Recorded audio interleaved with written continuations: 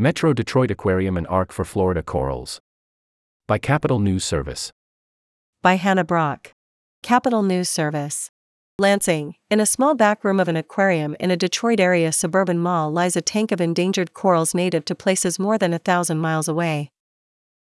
Michigan Sea Life Aquarium in Auburn Hills is one of several teams across the U.S. hosting corals rescued from a disease rapidly destroying Florida reefs, according to the Florida Fish and Wildlife Conservation Commission.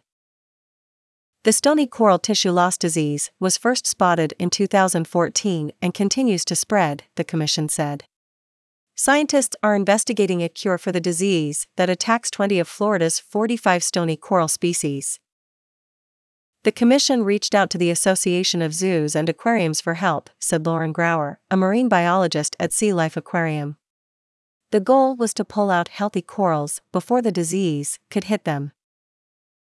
That's how those corals ended up at Sea Life at Great Lakes Crossing Outlets. We were one of the facilities that volunteered to take some in, Grauer said. We currently hold 8 species and 13 corals, so we have doubles of a few.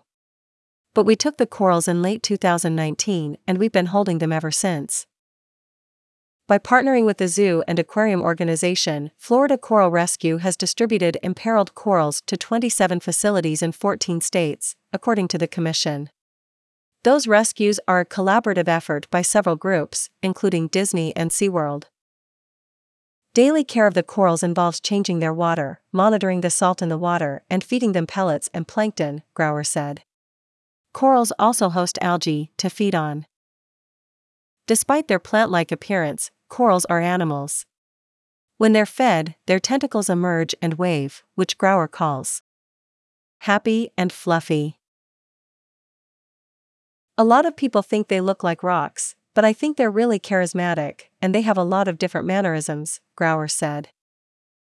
Corals are worth saving because they're the rainforest of the sea, Grauer said. Some fish start their lives in corals, and they are barriers to storms hitting southern coasts.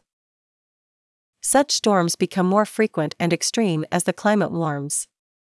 The warming, caused by the emissions of carbon dioxide and other greenhouse gases, is also mitigated by coral.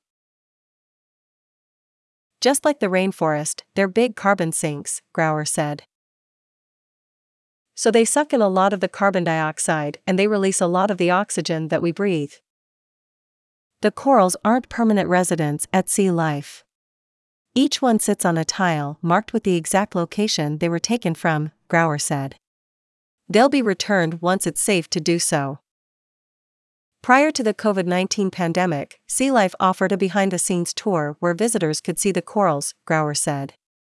However, tours are currently postponed.